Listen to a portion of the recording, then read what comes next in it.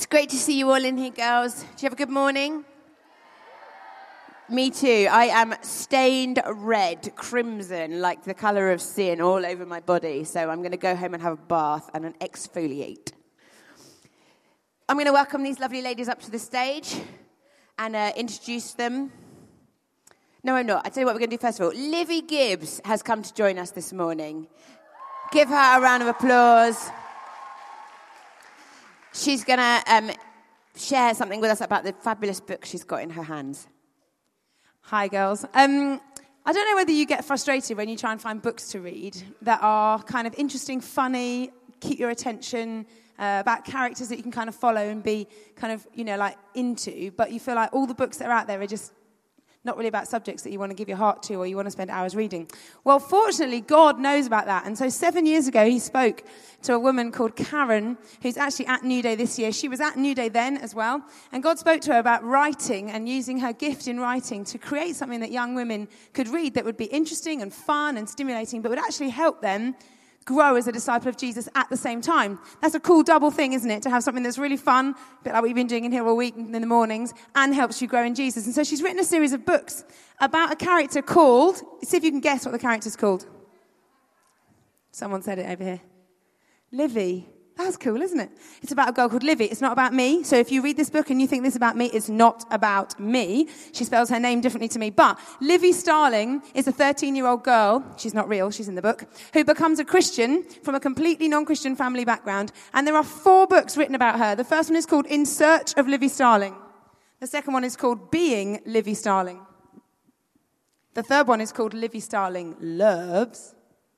And the fourth one is called The Flight of Livy Starling. And Livy Starling has a dream in her heart that as a new Christian, she wants to know what it means to follow God. She wants to know how that works out for her at home with her unsaved family, how that works out for her at school, how it's going to work out for her with boys and friends and music and all the stuff that is going on in her life and what God's got for her in the future. And she dreams big dreams, but she feels pretty insignificant. She's very funny. And I'd love you to meet her in the pages of these books. This afternoon, Karen is going to be in the depot where the bookshop is, and she's going to be doing a Meet the Author. So you can go along, you can buy book 1, which is the first green one called In Search of Livy Starling.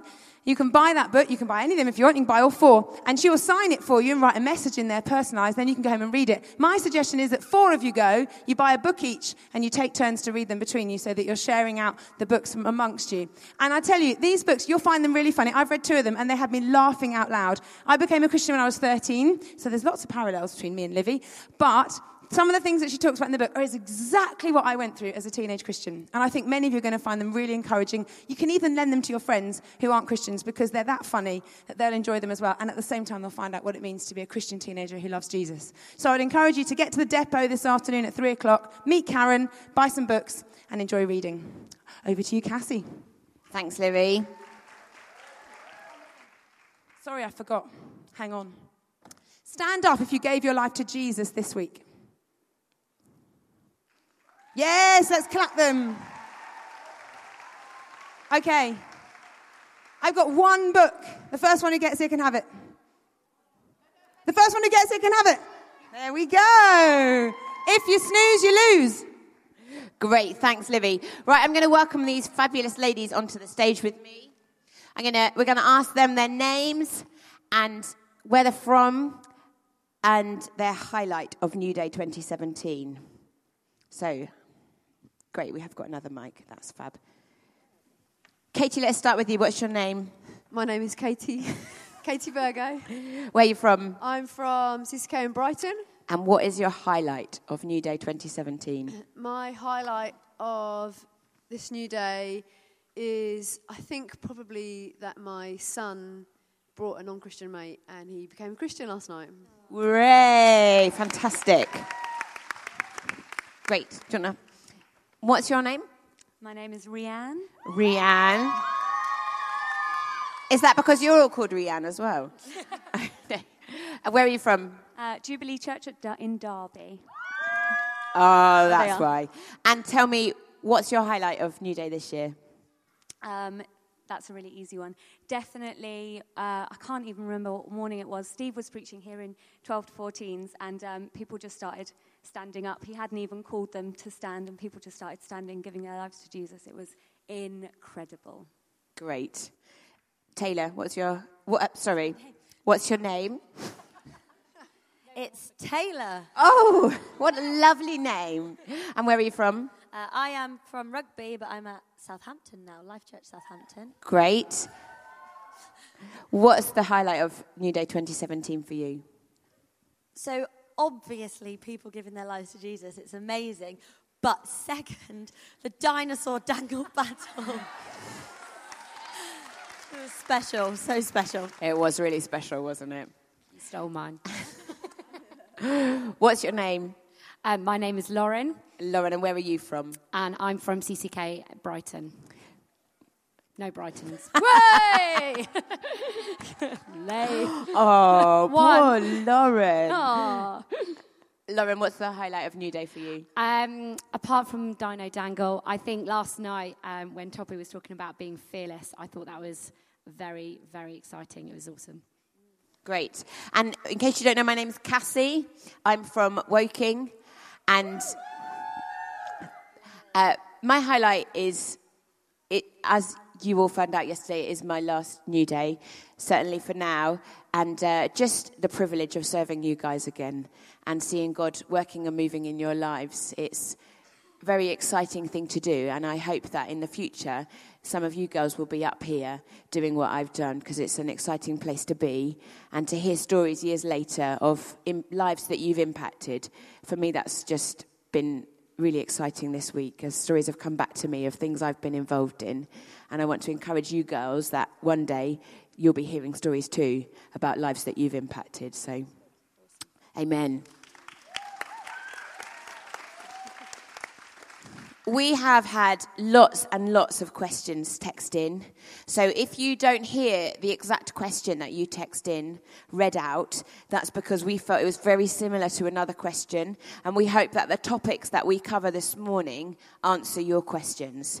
But if at the end you still feel like you've got big questions to ask, then please come and chat to us, chat to your orange T-shirts, or go back to your youth leaders and talk to them, because we've got a limited time and we want to help you as best as we can. But please don't feel that we don't love you or that we haven't done a great job if we don't answer your questions specifically as we head through this morning. We've got some big topics to cover, and we're going to do our best to do that in a short and snappy way. So, let's start off with something not too heavy. I'm going to find it now. Taylor, are you ready? We had some questions about sharing your faith. So, how can we respond to people who make fun of our faith? How can we share our faith with those of other religions without being disrespectful by implying theirs is wrong? And how do I persuade my friends to come to church and listen and not just come for the bouncy castle? Okay, cool. We all love a bouncy castle. I guess the first thing I would say to that is that your faith in Jesus Christ is not something to be ashamed of. I know sometimes when we come to speaking to friends or people who maybe have a different faith, we think that it's something dirty or shameful that we're getting out of our bag and have to talk about, and it's going to be really awkward. And I just want to say it's not that at all. It's something really exciting. I guess how I like to think of it is, imagine being at a buffet. Anyone who knows me knows that I always talk about food, so this is how we're going to paint the picture. You're at a buffet. I'm at a buffet with Cassie. We're at a party, and Cassie has chosen an all right Victoria sponge. She's got this lovely cake and she's eating it and she's thinking, this is epic, this is great, the jam is just sweet enough, the cream is good. But I have found the ultimate chocolate cake. I have this plate of gooey goodness, chocolate, there's white chocolate stars on top and sprinkles and all this stuff. And basically the idea is that I would go to Cassie in love. I wouldn't go to Cassie and say, your cake sucks, your cake is stupid, cake is rubbish, my cake is the best. Because we all love cake. We'll all take a cake wherever we can, right? So I would go to Cassie as a loving friend and say, look, I know you love cake and I love cake. We're looking for sugar. We're looking for good taste. We're looking for flavour. I just want to share with you that I think I've found something pretty awesome over there on the table. Have you seen this chocolate? Have you seen this goo? Have you seen these white chocolate stars on top? I know you like sugar. I can tell by your plate that you like sugar. So do you fancy a taste of mine just to see what you think of it? And I think it's similar with Jesus. All you're doing is you're going to friends, people who are of a different faith, and you're saying, yeah, you're looking for love. We all love love. You're looking for someone who's never going to leave you. Yeah, me too. You're looking for someone who says you're worth it. You've got so much value. Yeah, so am I. So let me just tell you what I've found that I think is really awesome. And maybe you want to try it. And it's as simple as that, really. It's not something shameful. What you've got is incredible. And there's a whole world of people that are looking for it. They do want it. So I guess it's just about sharing what you've got. And in terms of the bouncy castle, yeah, we all love a bouncy castle. I don't think it's necessarily a problem if your friends want to come for the bouncy castle, because God has a very clever and loving way of knowing how to show up when someone's come for something else. God loves fun. God loves people coming to his family and spending time with them. So even if they're just coming for a cup of tea or for a bouncy castle or for the music, they're coming to be around the church. They're coming to experience you guys and therefore experience God. So as long as it's good, whatever gets them there, I mean, it's an opportunity to share your faith, share that chocolate cake. Yeah. Anybody want to add to that at all? I think when people have different faiths and different religions, I think showing love and showing respect to what they believe, the heritage they're a part of, everything they've learned, everything that they've hold dear to. So I think I'd be very careful about how I communicated to them, because the very core of them is wrapped up in their heritage and in their faith and their belief system. But I think it says in the Bible that the only way about is coming through, coming to the Father is through Jesus Christ. And I think when you know that you do want to introduce the person of Jesus Christ to other people, and when you become a Christian, it's not because of anything that you have done. It's all because of what Jesus has done for you. And then lots of other religions, to become self-actualized, to become part of their religions, it's all often about works and earning the right to become a part of that faith. And I think the Christianity is very, very different. And so it's kind of showing respect, but also kind of showing a desire of wanting to act out and being a good Christian to them, loving them, and still explaining what you do know to be true in him, but still not treading on or pulling down everything that they've held true and held dear to them. So I think we shouldn't be embarrassed, but it's just communicating things in a way that means you aren't bringing them down, but you can still be strong in thinking, no, I really do think that I really do know deep in my heart that I have met the person of Jesus Christ. He has changed me. I'm now a Christian. I'm born again. And I'm clear that I am going to heaven because Holy Spirit has done something in my heart that has changed me and sealed that to now know that is happening. But it's still kind of being full of faith and excitement of wanting to share that good news that you've found, but without criticizing anyone else or pulling them down. So it is reading scriptures, working it out of them. Oh, so what does that mean? And how does we read some scriptures together? What would you say? What does your faith mean when you read that scripture? Because this is what actually, when I read this scripture, this is what I think Jesus has done for me. And it's actually not being scared to actually, I don't mean compare, but actually just discuss it. And when you realise the person of Jesus keeps coming through, I think there'll be more fruit than you realise from doing that. Great, thank you. Okay, next question. Why is it so easy to ignore God and carry on sinning when you are aware you're doing wrong? How do I know whether it's God trying to test me or the devil trying to tempt me? And Lauren's going to start off on this one. I think first of all, I don't think God necessarily calls us to be tested. I think we certainly get tempted, and I think there's stories of people in the Bible. You look at Joseph, you look at all the difficulties he went through with his brothers, and Job, and the story of Job. Even Jesus was tempted. We're all tempted, but God just wants us to come with our temptations. I think it's we don't have to come to God perfect. We're not coming to God all tempt-free, but we come to a God who is gracious, who is loving, who is kind. He wants us to give mercy to us. But also, God doesn't leave us in the fire. The song that we were singing this morning, it's what does it, the line it says, even through the fire, you will not forget me. You'll not stop holding me. And I think it's really important that God holds us in these trials. He holds us in these temptations, that he is looking to sometimes teach us more of his character through the Bible. Sometimes he wants us to come to us and just to get to know him more. And through times of difficulty, we're called to reach out to him all the more. And sometimes that's really hard. I'm not saying that it's easy.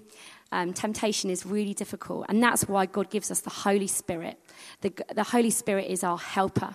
He is here to help us when we're in times of difficulty. And I'd really encourage you as well to lean on the Spirit when you're feeling tempted, when you're feeling like you want to say yes to sin. Think of what Topi was saying last night, that we are called to be fearless.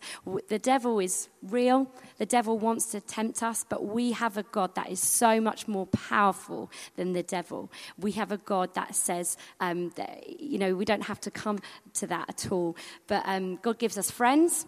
He gives us youth leaders. It's important to be covering yourself with people around you to help you. It's not easy, like being a Christian on your own. It's hard, and we need friends that are going to help us. Growing up in youth, I had my friends, girlfriends of mine, being like, Lauren, why did you say that? Why did you do that? And it was so important for me to have girls that were looking out for me, youth leaders that would shape me, to constantly come back to a God that is so merciful. He's so gracious. He wants us to come to us with everything, to continually help us. We're on this platform not because we're perfect.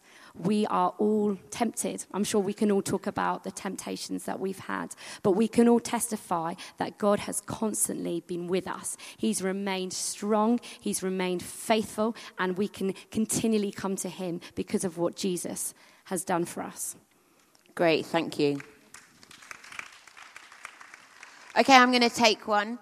If God knows everything, then why did he not know the snake was going to persuade Adam to eat the apple? Why did God let us live and kill his own son? The Bible says that God made us in his image. That means that we were given free choice. We were given an understanding that other animals don't have. That's what makes us human. And when the snake persuaded Eve and Adam to eat that apple or the fruit in the Garden of Eden, God did know that that was going to happen because he does know everything. But he also allowed it to happen because he wanted to create us in his image. And as Lauren was talking about, we all face temptation. We're all born sinners. We're all born in a place where none of us live up to God's standard. And God gave us choice within that. And it's when we become Christians that we're then totally saved and clothed in Christ's righteousness. So when Adam and Eve were in that garden, they were sinners, just like we were before we knew Jesus. And they made a choice to turn their back on God and to take the fruit from the tree that God had told them was forbidden. And God knew that that was going to happen. And all of that led to a time where, right from the beginning of time, Jesus knew that he was going to die on the cross for us. It was God's eternal plan that although we would sin and fall away, that he had a redemption plan for us. And that was that Jesus would stand, he would live a perfect, sinless life, he wouldn't mess up, and he would die a perfect death. That would be a sacrifice for each one of us. And God was involved in that plan. That was always his plan, to save us, because we needed saving. We all fall short of the glory of God.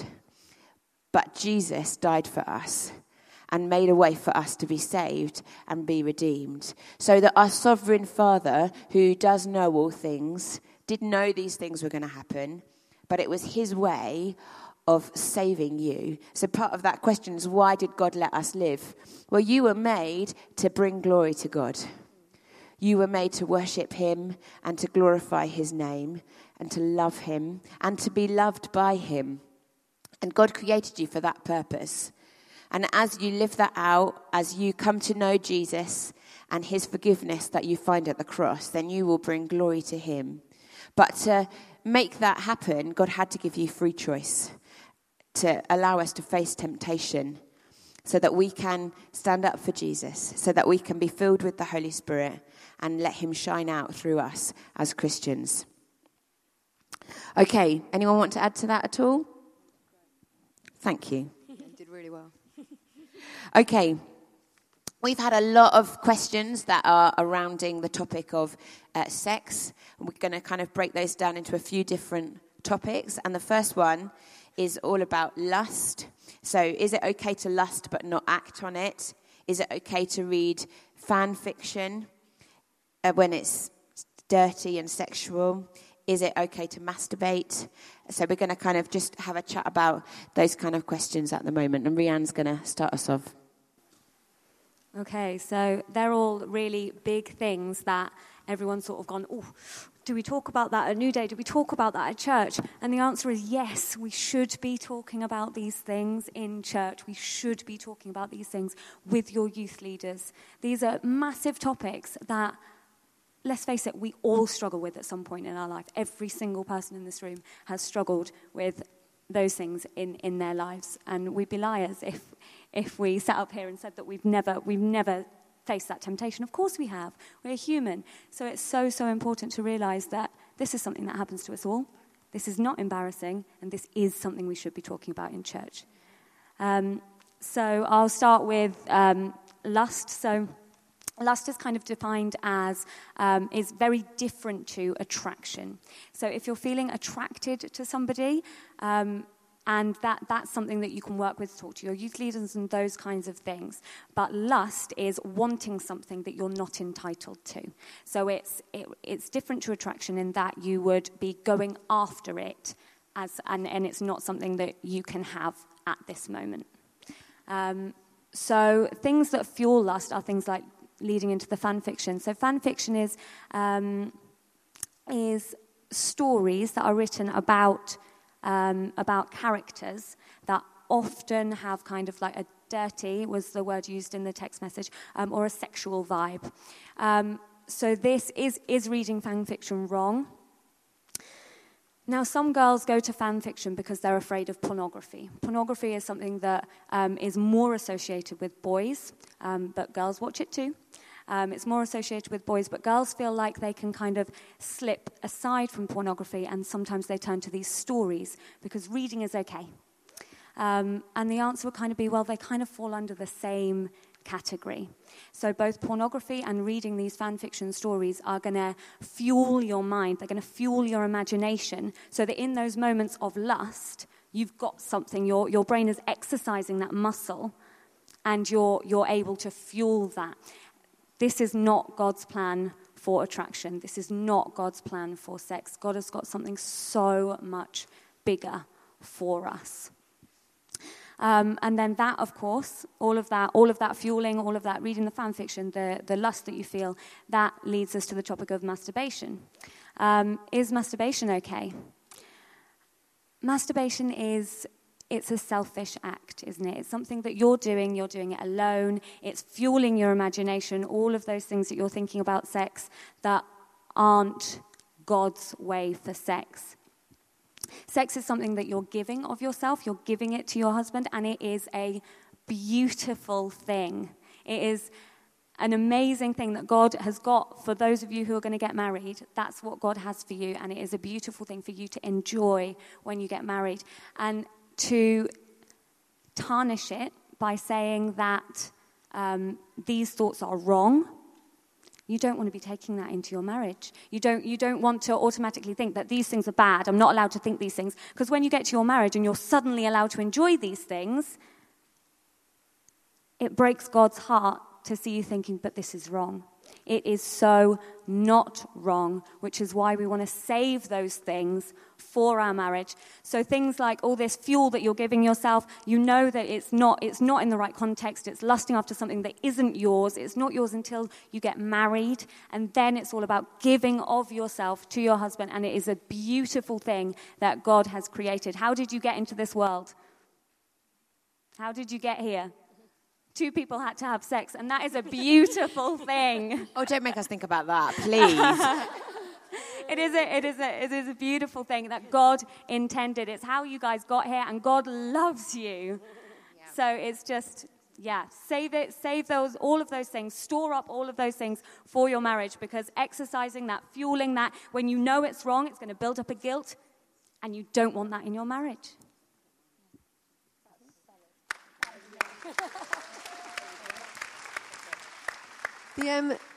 That's so helpful, and I've learnt something. I didn't know what did you call it? Fan fiction. Yeah, that was just, education there.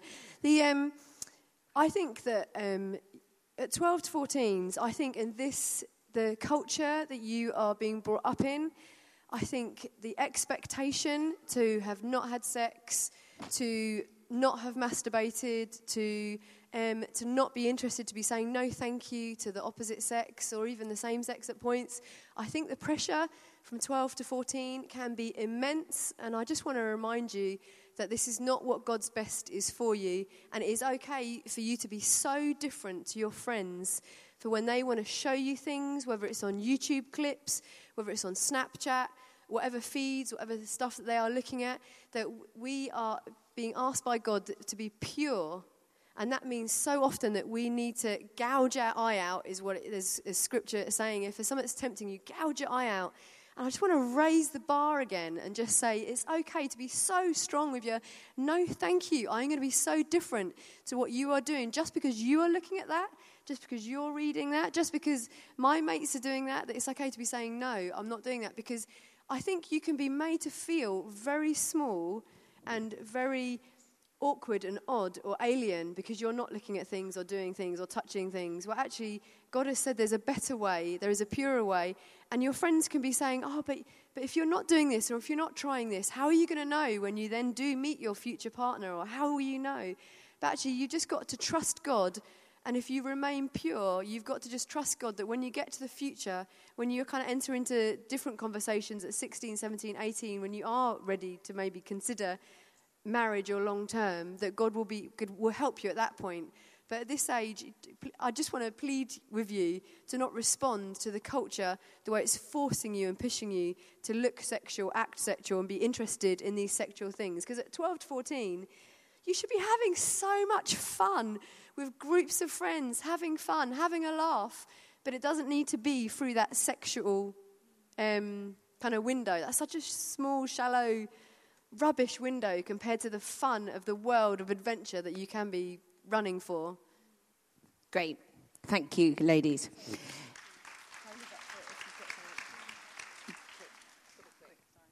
Sorry, I just want to say really quickly on top of that for those of you who maybe have slipped up in this area, it's not to say that if you already have slipped up in that area that it's too late, that you're broken, that there's no point trying anymore. I just want to put that out there because we are made whole in Christ. Jesus has covered all of our sin. It's okay to start again, start afresh, and that he sees, the Bible talks about Jesus and God seeing as perfect those who are being made holy. It's the idea that as we're working it out, we're choosing to go for that again, to start again, to work this area out. God sees us as perfect from start to finish. So I just want to throw out there that any of you that have slipped up and you're thinking, oh gosh, like I'm already tarnished. It's not true. It's a lie. I rebuke that in the name of Jesus Christ. You are whole in Christ and that he loves you. He sees you as perfect. And just go again and show people something different. Great. Thank you. Okay, we've got a question. Let's have an answer from each of you, just super snappy. What books are good for studying in the Bible? What's your favourite book to read in the Bible? Oh, gosh, that's really hard. What favourite book? That's what it says, yeah, studying in the Bible. And my favourite book of the Bible is how I'm understanding the question. My favourite one, I think, would be Proverbs. I'm just going to say a favourite, in fact. I'm changing it. Yeah, that's fine. Yeah. Proverbs, just because it's easy to read, you can look at it, and it's words of wisdom that I think will help in every season and every stage of life. Great. Lauren? One of my favourite books in the Bible, there's many, but is the Psalms, mainly because I love reading them in my quiet time to Jesus, because they're just prayers to God. And if you read the Psalms and you want to understand how it is to honestly pray, then I'd encourage you to read the Psalms, because they start often quite dark and quite intense, and it's tough. But by the end of the psalm, they're worshipping God, and it's just taught me how to worship God through difficult times. So I'd encourage you to read the Psalms. Great. Taylor? Oh, that's so hard. Oh, my goodness. Okay, we'll come back to you, Rianne. Yeah, let me have a think. I'm going to choose one of the Gospels. I'm going to go for Luke, because it just really clearly kind of just goes through Jesus' life. And it's like an account of the stuff that he was doing. And I think it's just really, really cool to read through kind of what Jesus did, like day to day, see what he said, activities he got up to, miracles. Amazing. It's a really cool account of Jesus' life.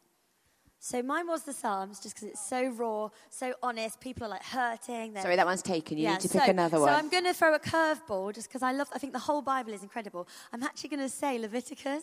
Whoa, she's gone there. No, the reason is because I've never even heard of Leviticus. No, it takes a while to get Leviticus. It's kind of like you want to just like flick through that really quickly. It's loads of rules. It's loads of like, a lot of people think it's boring rules, boring regulations. But what I love about Leviticus, if you can just get a glimpse of that, it's all this list and lists and lists of things and actions and things that you need to do and rituals. And when I look at that, I just think, wow, praise God for Jesus.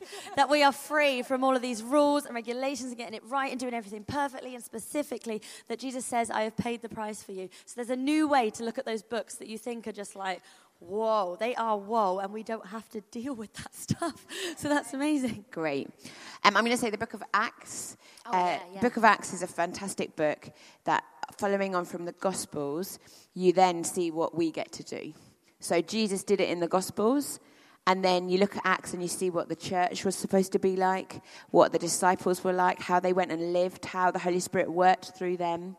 And you can read the book of Acts and say, this is what I'm supposed to be doing.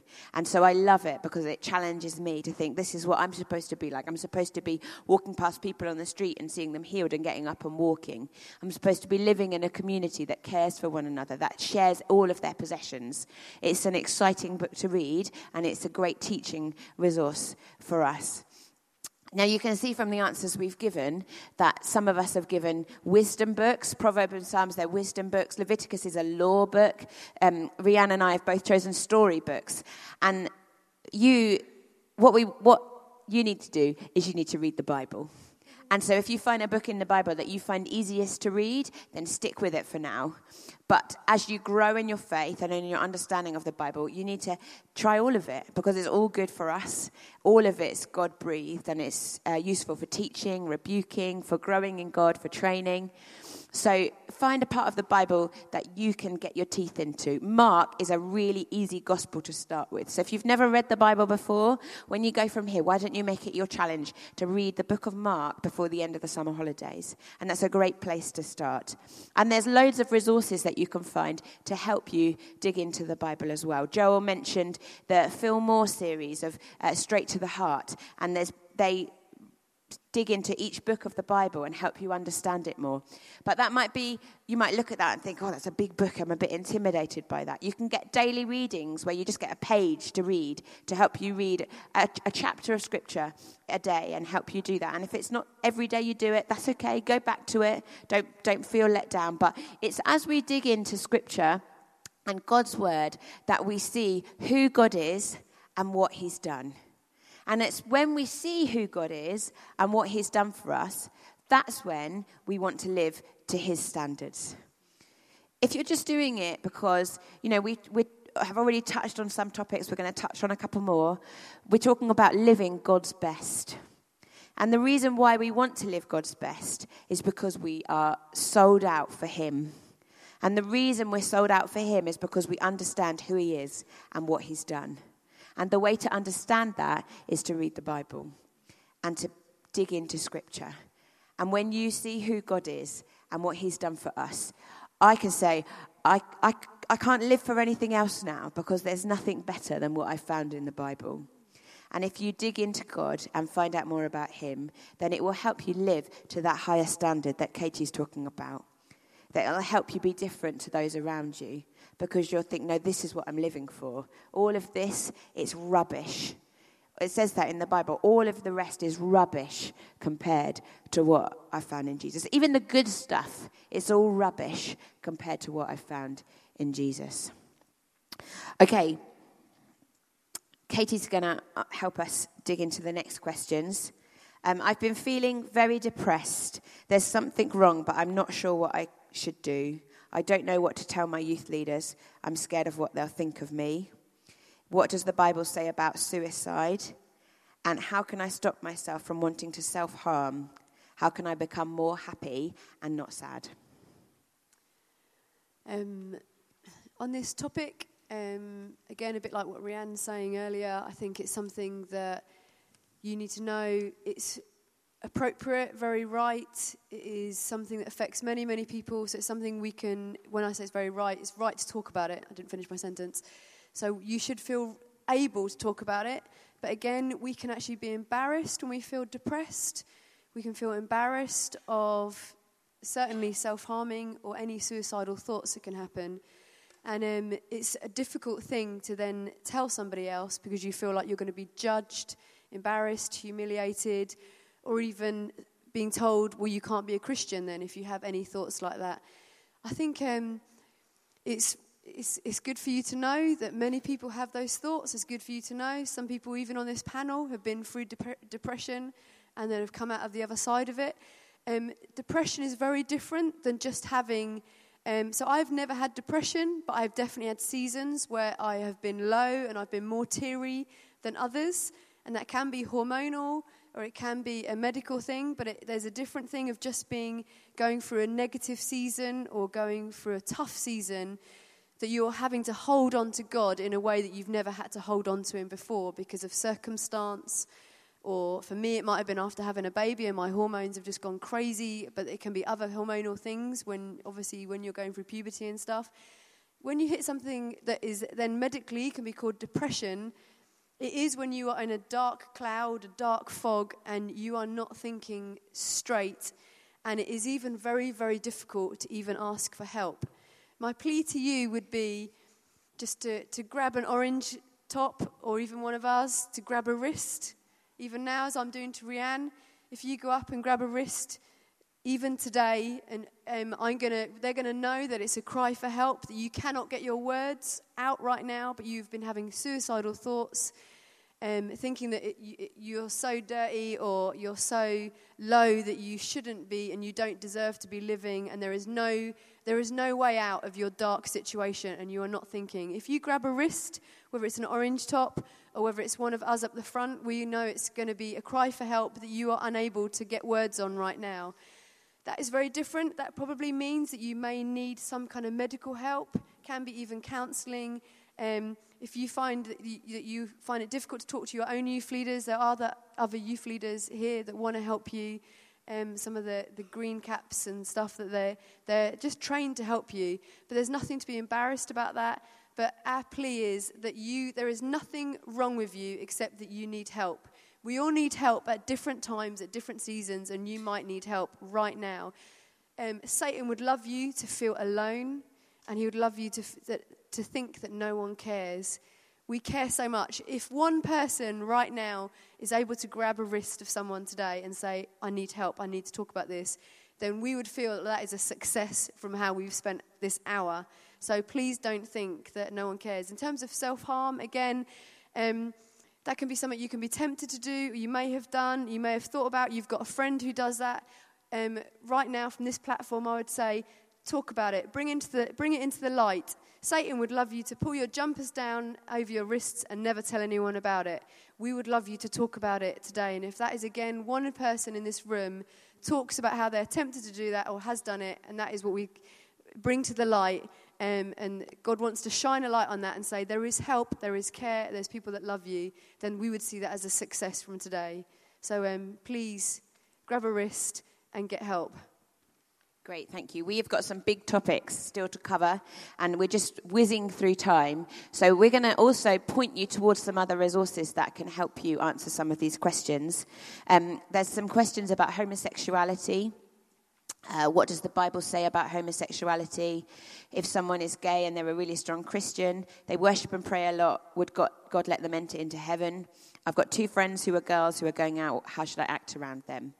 Now, we've been talking about living at God's standard, and a higher standard is what we're called to. And we want to help you understand what God's best is. We all fall short of God's best, and homosexuality is not God's best. It's not his design. But I haven't really got time to unpack that with you. And if you would like to hear more about that, there was an excellent seminar this week, which you can find online and download and listen to. It's by a guy called Luke Aylan. Yeah. And you can find that on the Newday website. You can listen to that, and it can really help you look at the scriptures behind it and what God's saying about it. Lauren's just going to add to that about having friends that are gay. Yeah. So at my work, I've got one of my best friends at work is gay, and she's been with her girlfriend for, I think, the last 8 years. And we've become really good friends. And as me and my husband, we've just hung out with them. And we, as I was getting to know them, I was like, oh, how should I act around them? What should I do? What would God want me to do? And we've just made a deliberate choice as a family, really, just to love them. God and Jesus was so great at loving people in the Bible that not many people would love them. And what an amazing testimony it would be for her to have her experiences as church. I'm probably her only friend that believes in God and that would call themselves a Christian, but I know that God loves her despite what decisions she's made. We just want to love them as a friendship group. So we've made that deliberate decision. We invite them over to our house. We hang out with them. We don't talk about the subject. I think it's you don't have to. You can put yourself into some awkward situations if you start asking about certain things. But I think the first thing that God wants us to be called to do is to love them for who they are. So if you've got friends that are gay, don't be afraid of inviting them to church. Don't be afraid of talking about Jesus. They actually came to our Christmas carol service. And one of the biggest things that I didn't want to happen was to everyone be like, oh no, Lauren's brought 2 gay people into church. It's really important that we invite them in. We welcome them in. We show them who Jesus is. We love them. And it's really important to do that. So I'd encourage you, if you've got anyone at school who is gay or talks about it, befriend them. Don't judge them. Love them the way that Jesus would. Great, thank you. Okay, the next questions we're going to touch on are all about the way that we view ourselves. So how do you accept yourself when you feel your sisters are better? Is not being comfortable with yourself or wanting to change going against the way God made you, like wearing makeup or weaves? Taylor. Hello. So I think... Taylor, have you got makeup on this morning? I do have some... mascara. Yeah. Have you got makeup on this morning? I've got mascara. Mascara? You got makeup on? I think we can say that wearing makeup's okay. Yeah. And having a weave, although I've never had one myself. I have. It's a lot of effort. Is it? I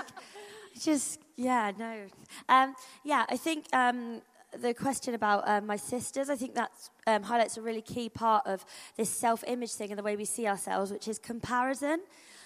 Comparison is one of the biggest tools that the enemy has to make sure that you're looking at other people rather than looking at yourself, because the enemy knows that if you were looking at yourself and what God has placed in you to use, then you would be a weapon in the world, because God has placed beautiful things in you. He thinks you're incredible.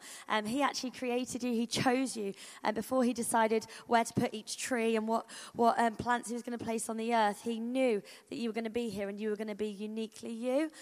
So I would say when it comes to comparison, it's just destructive. If you're looking at someone else, then you're not looking at the amazing things that you have.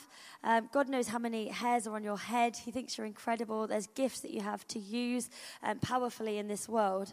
I know we had another great seminar this week with Emma Scrivener. She's an amazing woman. She talks a lot about body image. She talks a lot about the way we look. So I definitely recommend going online and looking at that seminar as well when it comes to the more physical aspect of body image. And Great, thank you. There's a question about gossip. Is it okay to gossip? Anyone want to grab that one? I want to speak to you then, and you girls, you young women, you need to stand alongside each other. Lauren talked a little bit about accountability. Sometimes when you're walking with God, it's tough and it's hard.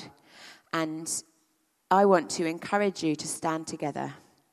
And one of those things, as you support each other and you press on in God, is that you don't gossip and that you don't badmouth each other behind each other's backs. And as you do that, work that out in your Christian friendships, you can then work that out in your non-Christian friendships as well. Sometimes I'm there when I hear other people talking, friends that are outside of the church, I hear them talking about other people, other situations, and I just stay quiet because I want to live to a different standard to them. And that's what God's calling you to. And it's because it's good for us. We want to build each other up. We want to be good for one another. And if we gossip, if we're talking about people behind their backs, that's not going to help each other. It's not God's best for each other. So let's speak good things to each other. Let's build each other up in our words and in our actions. So is gossip okay? When you're passing something on that you know, think, do I need to tell this person what I'm about to tell them? That's a good standard to live by. Is there any reason that I'm telling them this information? And if there's not, then think, well, actually, I don't really need to tell you that so-and-so kissed so-and-so or so-and-so said this about so-and-so. You don't need to pass it on. I think of just treating others how you want to be treated. And I think of some of I kind of think of times where on WhatsApp and things like that and social media, it becomes seen as the norm to bring someone down. And again, I say, let's have a different standard. Culture says, bring someone up and then smash them down and do it as publicly as we can. We're told to be different. Treat others how you want to be treated. Do you want to be brought down publicly? Do you want to be publicly humiliated? I certainly don't. And I don't think others do. And I think a true friend, which again, we've forgotten what friendship is. A true friend is somebody that feels like can say, Cassie, how you spoke then was just a bit harsh to that person, or how you spoke then, I just don't think we should be having this conversation behind their back. I want to challenge you, be a true friend, which means that you are watching their back, and together as a group of girls in your youth group, you're thinking, we are going to be different, and we're going to be treating others how we want to be treated. And it's something you need to learn now at 12 to 14, but I can guarantee that when you're 24, when you're 42, it is still as tempting to gossip. It's kind of like the Bible talks about it being like a morsel that you kind of, it's like, oh, this is quite exciting. It's something that we're attracted to. So you need to learn the lesson now, take it into friendship, learn to be trusted, and it's something that you may still be challenged on as you kind of learn what friendship is more and more, even as you're getting older. So learn it now. Think about it now. We're touching on loads of things in here, and at the end, we're going to give you a chance to come and be prayed for. So anything that comes up, anything that you think, actually, I just want to chat to somebody about that, then please come and chat with us and pray with us at the end. You've got 30 seconds. I just wanted to say on that, just another practical way is to pray. Sometimes we're frustrated about something, and the temptation is to just tell someone else so they can just say, yeah, I agree with that. One of the first places we need to go first is God, and he asks us to pray for our enemies, and I found that a really helpful way for God to just change my heart for that person by speaking to God about it. But if it is something that is consistent and stuff that has really frustrated you or someone's hurt you, then please talk about it with your youth leader and walk it through in the proper way rather than turning to temptation of gossiping, because gossiping will just stir it up like a big mud ball, and it's never going to get anywhere. You need to properly process that, and you need to process that through God and also through leaders around you. So please don't just turn to gossip, turn to prayer. There's a question about women preaching and why are there more men preaching than women. In the local church, the Bible talks about male headship. It talks about men and women being equal and loved and treasured by God, but that sometimes our roles can be different. And it talks about male headship both at home and in the church. And in the local church, elders, the position of eldership is for men. And they have to lead the church, and they have great responsibility in that. And I worked for my church for 8 years, and I saw some of the things the elders had to deal with, and the pastoral situations that they had to help people through, and the discipline they had to bring. And I have to say that I think that it's God's grace upon women that we don't have to carry some of that responsibility. It is a great weight to be an elder, and I think that it's God's grace to us that we can let the guys carry that. And when you're leading a church, you have a very small window where you actually get to input into your congregation. So you probably find that most weeks it will be the elders that are speaking in your church because they want to lead your church well, and they have a Sunday morning a week to be able to do that. God may have placed in you teaching gift and preaching gift, and I think that God's placed that within me. And I would say that God has opened doors for me to be able to use that in all different situations. This is one of them, where God gives me an opportunity to come and speak.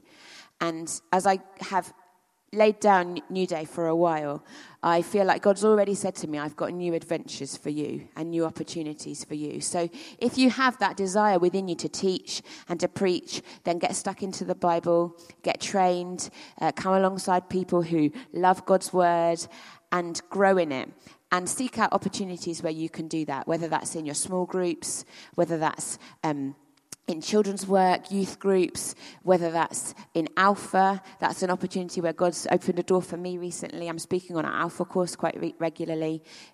God wants to rise up young women who can teach and preach. And the way you can do that is to train yourself in God's word. So get stuck into that and be obedient to what God's called you to, and doors will open for you to be able to step out in that gifting. Another massive topic that we have questions about is sex.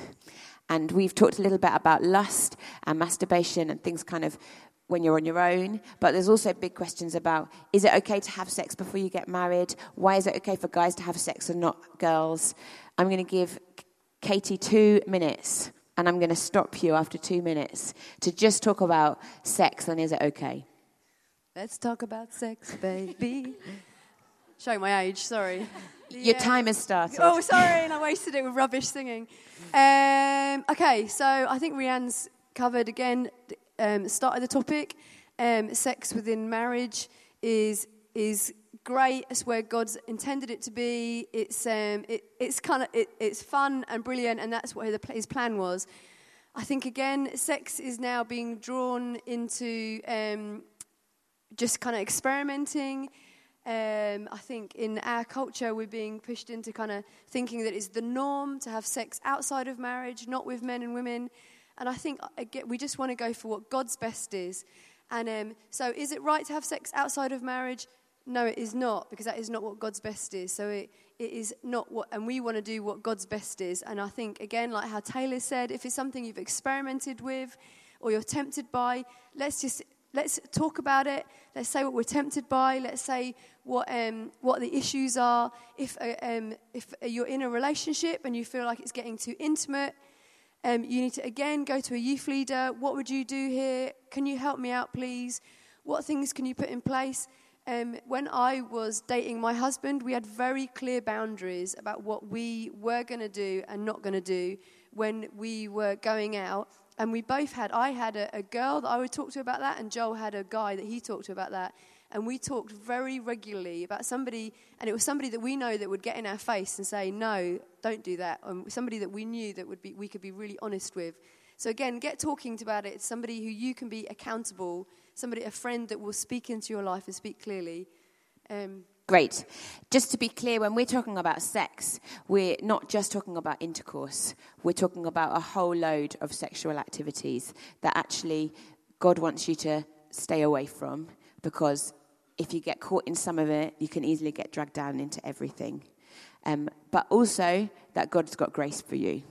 And so that if you've already dabbled in things, experimented, then that's okay, because God forgives you and God can help you to raise the bar again. So this is how I'm going to live. We'd love to pray with you this morning to help you draw a line in the sand and say, no, I'm not going back there.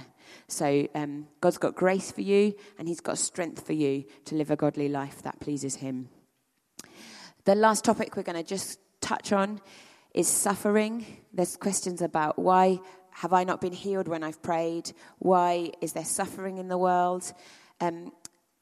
God loves you. He loves each one of us. And Steve brought a really helpful illustration in here the other day when he had the rope with that tiny bit of tape at the beginning and that long rope that kept coming. There is suffering in this world. And when Adam and Eve did mess up in the garden, the world broke, basically. It's decaying, it's falling apart. And so some suffering we can see as a deliberate result of somebody's actions. Things like the Manchester bombings recently, the attacks in London. Somebody did something wrong and that caused somebody suffering. Sometimes there's other suffering. I feel like almost every week at the moment I'm finding out one of my friends has got cancer. That's nobody's fault. Nobody did anything to make them have cancer. But we're surrounded by it. And that's because the world's decaying. And because there's sin in the world and the world is broken. And God hates it. And he stands with us in our suffering. Jesus suffered. He knows what it feels like. And he brings his comfort to us. He brings his peace to us. He brings his joy to us. And he's promised us an eternity where there'll be no more tears, where there'll be no more suffering, no more pain, where we can stand with him. And that tiny fraction of that rope, it'll almost be forgotten because we'll be standing with Jesus face to face. Because we'll be living an eternity knowing deep joy, knowing no more pain and no more suffering. Now, I know that as I'm saying this, some of you might be thinking, that's it? That's all you're giving me? You don't know what I'm going through. You don't know what my family situation's like. My mum died recently. I don't know where you're at, but God does. And he loves you where you are. And we'd love to pray with you this morning if you're really hurting. Then please do come out. In just a moment, I'm going to call you forward, and if you want to come and have some prayer this morning. These are massive, massive topics. We've given 30 seconds to 2 minutes on topics here that you could study for weeks. And I don't want to just skim over them. Go on the Newday website. There are seminars. There's whole seminars about suffering. There's whole seminars about self-image, about homosexuality. So if these are your questions, there are greater places where you can come and find out more about it. There's books you can read. You know, if you're good at listening, then find the downloads. If you're good at reading, then go and seek out the books. If you're good at talking, then go and chat to your youth leaders. Go and do that anyway, because probably a lot of them know more than us. I don't know how we ended up here, but there's youth leaders from your churches, elders from your churches, your parents. Go and talk. God loves it when we bring things into the light, our questions and things like that. So let's be open and let's talk. Let's help each other as we press on in Jesus. I'm going to ask you all to stand. I'm going to pray. And then I'm going to ask you to come forward if you'd like prayer. If you've got... Are there ice creams this morning? There are. Right. You've got tickets, have you? No. Yes, tickets are out there. If you haven't got one, I'm sorry, you just haven't got one. Okay. If you want to pray and you've got the right ticket colour, then that's okay. We'll save you an ice cream. So don't think, I need to not pray because I want to get a ticket. But I'm going to pray. I'm going to ask you to come forward if you want prayer. And then I'm going to release you. If you've got a green ticket, then you can have an ice cream this morning. But please respond first of all, because we want to make sure you've done the business that you need to do. Father, I thank you that you are our Heavenly Father who loves each and every one of these young women here right now. Whatever place they've come from, whatever place they're going home to, whatever questions they have in you, you love them as your daughter. And I thank you for that wonderful love, that wonderful grace that you have for each one of us. I pray if there are unanswered questions in their lives right now, that you would drop someone into their thoughts right now that would be able to go and have this chat with. someone that they can go and ask, someone that they can go and walk alongside as they return home to their churches. Would you rise up these young women to be mighty women for you? These girls can. Come and use them for your glory as they go back to their schools, their families, their churches. May some of these women be standing on this stage in a few years' time, bringing glory to you. And may some of them just be mighty warriors in their schools, in their families, in their churches, in the background, bringing glory to you. It's what you made us for, Lord. We want to bring glory to your name. Help them as they press on with you, Holy Spirit. Equip them for all that you've called them to do, all that you've called them to be. Heal where there's damage. Bring restoration and bring your love. In Jesus' name.